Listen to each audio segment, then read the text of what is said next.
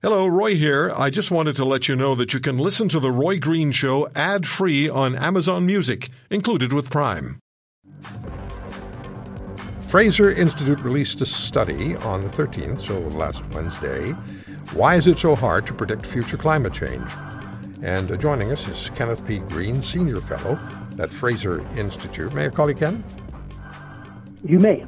Absolutely. I just want to make sure that we're not brothers. We're not related in any way. We want people to know that. No, not that I know of. Not that either one of us know of.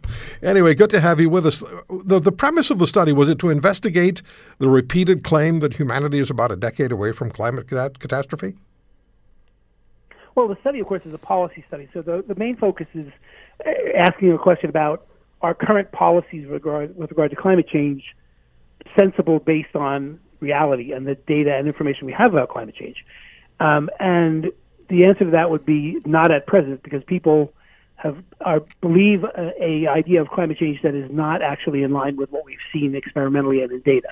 Could you explain this to us, please, in layman's terminology? Because as you point out in the study, and as I've talked about on this program, as far back as 1989 at the United Nations, there was a view publicly expressed that entire nations could be wiped off the face of the earth if the global warming trend weren't reversed by the year 2000, so 21 years ago. What did you find?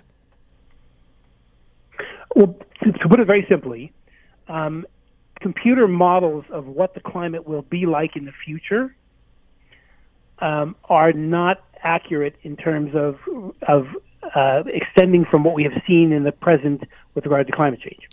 Let me step back and say that again, which is when you look out the window and we ask, if we measure emissions of greenhouse gases and how much that has warmed, we see a moderate warming over the last 50 to 70 years. If we ask the computer models, what do we think is going to happen in the future based on a whole bunch of assumptions about how the population might grow, how the economy might grow, how technologies might develop, how international migration patterns might happen, and how the climate systems might change, you come up with speculative scenarios that climate Armageddon is always about 10 years away. And that's where the debate is right now, which is people believe we have an urgent, immediate crisis that needs to be addressed. But that's based on speculative models, not based on actual measurements of the climate. Okay, so when that particular 10-year window has been used, based on these speculative models, has been used to create climate policies, your study found that they have invariably failed, correct? That's right, because we're still 10 years away after about 40 years of these estimates. Yeah, we're always 10 years away. We're always 10 years away, and therefore greenhouse gas emissions have continued to rise. They have not successfully significantly reversed the trend of greenhouse gas emissions, and they also have not seen the actual temperature results that they predicted. The tipping points were not reached in 10 years. And so they just moved the goalposts back to the next 10-year bracket in order to maintain a sense of urgency.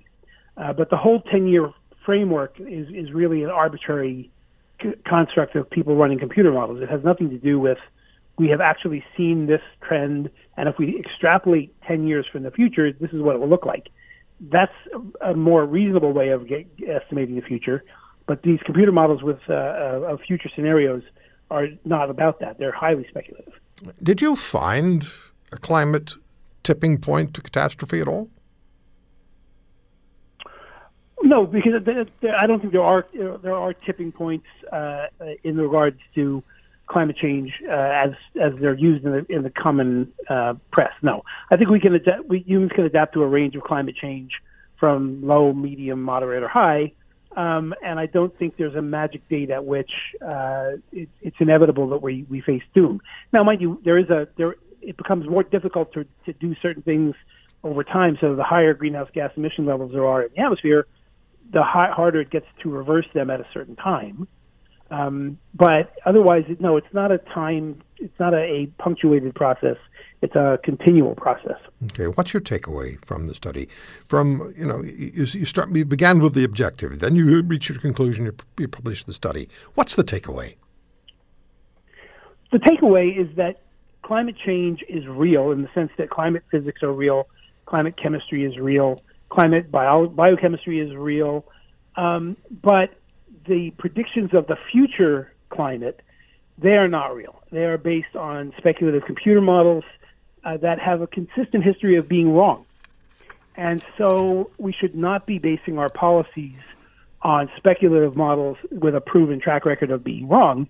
Instead, we should be basing our policies on what we have perceived, which is that the climate seems to be warming in a slow, relatively steady manner, and that's going to lead to certain changes we need to deal with using our conventional technologies and engineering abilities, and not world-girdling greenhouse gas emission control schemes and treaties and carbon taxes and the like.